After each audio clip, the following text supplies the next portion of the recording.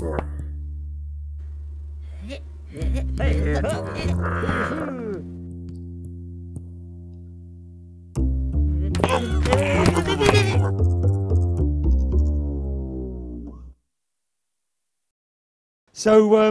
before Corey comes on, this is our banter session. This is our chance to get kind of people up and talk, and there's somebody standing at the back there who I know is going to come on stage and have a little chat to us. So please, round of applause for Mr. David Veal. Woo!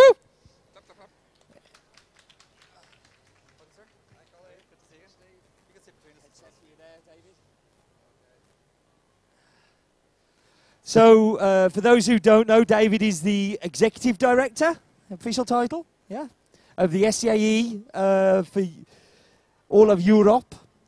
So a busy man this week at the SCAE show. So he's been kind enough to pop by and have a chat with us. Yeah, this is a big show to put on, and yeah, we appreciate the time. Okay. So David fairly famously came up on stage. I think we can say Vienna. Infamously at this stage, can we? We can say infamously at this stage. Where there was Tim Wendelboe, there was Gwilym and myself. Yeah. And we all kind of picked on you and said, what's the SCAE for? And I don't think we kind of got there. We agreed on some things, we disagreed on lots of things too. So what's happened in the last 12 months that we should kind of tell people about with the SCAE? Yeah, so much has happened, I probably haven't really got time to tell you everything, I suppose. Okay, that was David Veal, everybody. At Vienna, we elected a new board of directors, and we got stuck into looking at our new strategic plan for the next 3 years for SCA, because we realised that we, as part of the regeneration of the association, we needed to put it into some sort of structure. And we worked towards the end of the year where we finally agreed on the plan, and we've put it into action this year, and it goes right across all aspects of the association. Some of it's fairly mundane stuff, but there's quite a lot of exciting stuff, some quite sea changes. One as an example, whilst previously we've been a business-to-business association, we decided that the time was now right to look to consumers. So we're just actually at this show launching our new membership fee structure, and there's a new category for consumer, coffee lover we're calling them, €30 to join us, and over the course of the next couple of years we'll be doing a lot of work to encourage consumers to join. I mean, that's something that was in place a while back, wasn't it? There was a consumer option a few years back. No, we had an individual Yeah. consumer, an individual category, and that tended to be just where people joined who we didn't know what other category they were, or where people wanted to join at as lower fee as possible without paying what they really should do. Yeah. So, okay, I'm Mr. Joe Bloggs on the street. You've launched this consumer membership. What are you going to give me for €30?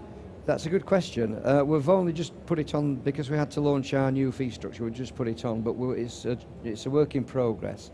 One idea we have is to offer them, when they join, just a small pack of coffee, maybe 2 different coffees in a pack, as a free part of the membership, and then offer them as a subscription to coffee from different roasters, so maybe at a good price for them, so that they can start experimenting with different coffees.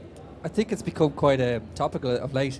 I've never been, but I've seen the success of the London Coffee Week, and suddenly you see large events where they're engaging the public. Do you see a future for SCAE shows that would engage regular on-the-street consumers more?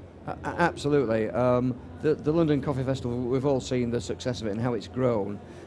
For many people, that hybrid of a trade show and a consumer show causes a problem, because clearly, the big espresso machine guys aren't that keen on members of the public spending all the time on the show. But, we just have to recognise, the people who are giving us all our living out of coffee are the consumers, the people who are drinking the coffee, and there's just such now just such an explosion in interest in specialty coffee. We absolutely have to engage them. We can't ignore them. But do you think that that's the role of the trade organisation to do, or is that the role of the industry itself to engage them?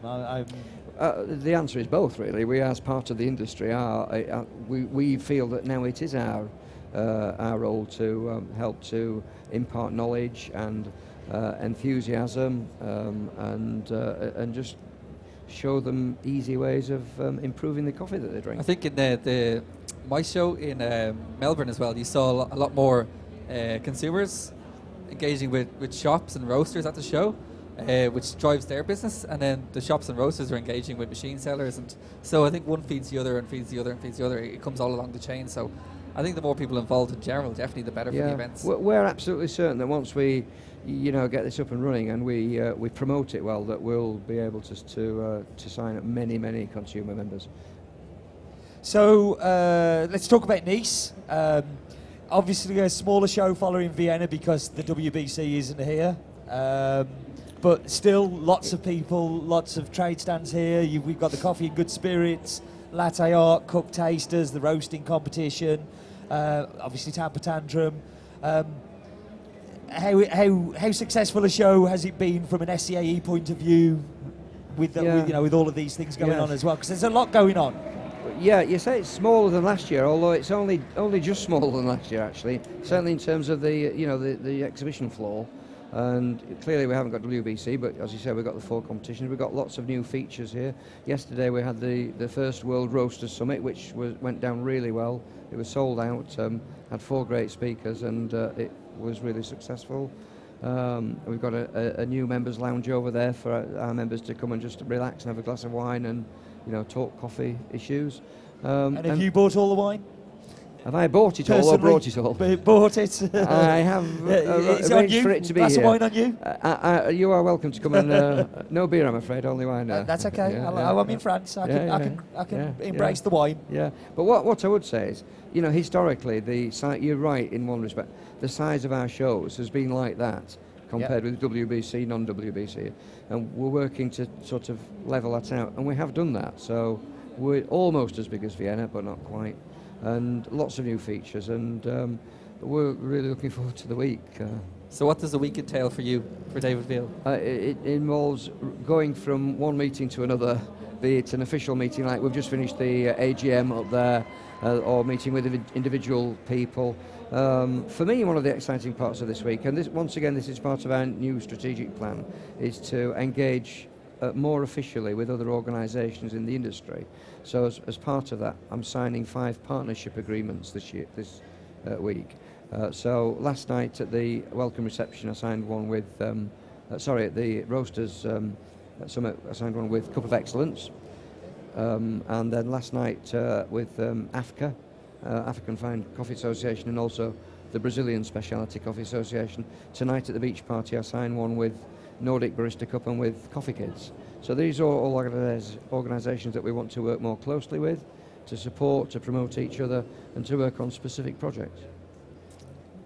So next year we've got Italy. We have. A big show already. It has the potential to be a very big show. Yes. Rimini, it's been held at Rimini for people that don't know. Rimini in itself is a massive show anyway, don't they? They've got a long history of holding big shows there. Well, no, they have CEGEP in January, which is primarily gelato and bakery, and also coffee now, and that is a big show. 120,000 visitors, I think. So it's in the same venue, but it is World of Coffee, but it's a new model for us. Rather than paying to hire an exhibition hall, we're working in collaboration with Rimini on a profit-sharing basis. So we both have the incentive to make it work. Yeah, and even when I go to, I've never been to Rimini, but when you see what happens on Host, it's a big coffee industry that's almost separate to the specialty coffee industry, and it's interesting to see how large it is and how much of a big industry it is. So to try and unite those two is really exciting, I think, for specialty coffee, and to kind of engage a bigger audience again. Yes, and the other thing is, I think most people would agree now that the Italians are now really opening up to specialty coffee. It's probably for most of them it's still, focused on espresso, but they're opening their minds to that can only be a good thing. That really only can be a good thing, I think. Absolutely, and they're just so enthusiastic. So that's great. Makes our job easier. So we look forward to Rimini, and one of the other things that we've changed as a new board is to actually plan forward a little bit more. So we know that we're going to Rimini next year. We know that we're going to Gothenburg in 2015. And we know that we're going, well, where are we going in 2000? Dublin, is it? Yeah. A little place called home. Yeah, So yeah. I'm super excited about 2016 in Dublin, so I hope everybody else is. And the good thing from my point of view and from our point of view is that we know that in Italy, so we know in Italy and we know in Ireland that the chapter will really get behind us, and that the locals will really make it a good show. And we're hoping that in Gothenburg we'll be able to pull in all of the Nordic countries to make a really good show. So. Do we know yet what's happening with Coffee and Good Spirits and Latte Art and Cup Tasters and the roasting competition? Where are those going to be next year? Is that because long-term planning? If we were having this discussion in 24 hours' time, I would probably be able to answer that in the affirmative, because we're hoping to make a decision. So that's in 24 hours you're coming to tell us where it's all going to be, and we can tell everybody. If I'm invited and the decision has been made, Okay. I may be able to, but Cool.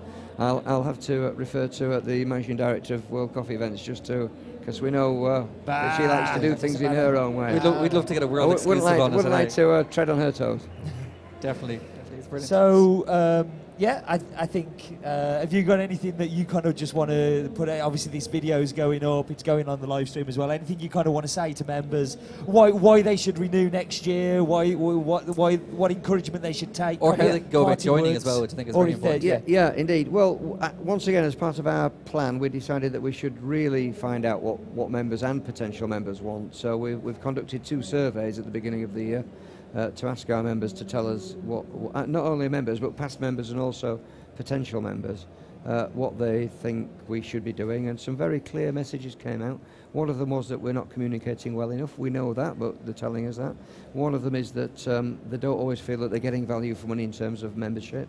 But a very clear thing came out is that we need to target individual members in a different way. So, what's interesting for a roaster isn't necessarily going to rock the boat for a machine supplier or for a barista.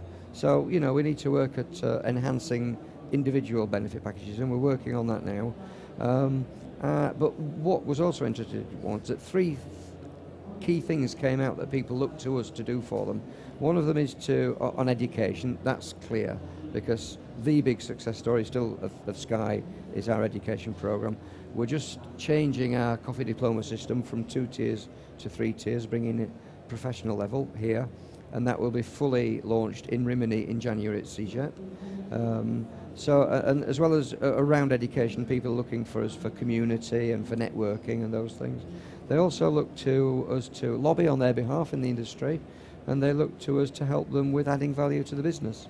So that's 3 clear indications what our members want. So in answer to your question, why should people rejoin or join in the first place? We've got a great education program. We organise fantastic events. We're working on a much more robust general package. And the other thing which we don't talk about so much, but really still is maybe the most important thing for Sky for many people, are the networking opportunities that you get to, meet friends, make new friends, make business acquaintances, and the whole thing. Learn, get more knowledge, get access to research, which is another big area that we're going to spend quite a bit of our money investing in over the next few years.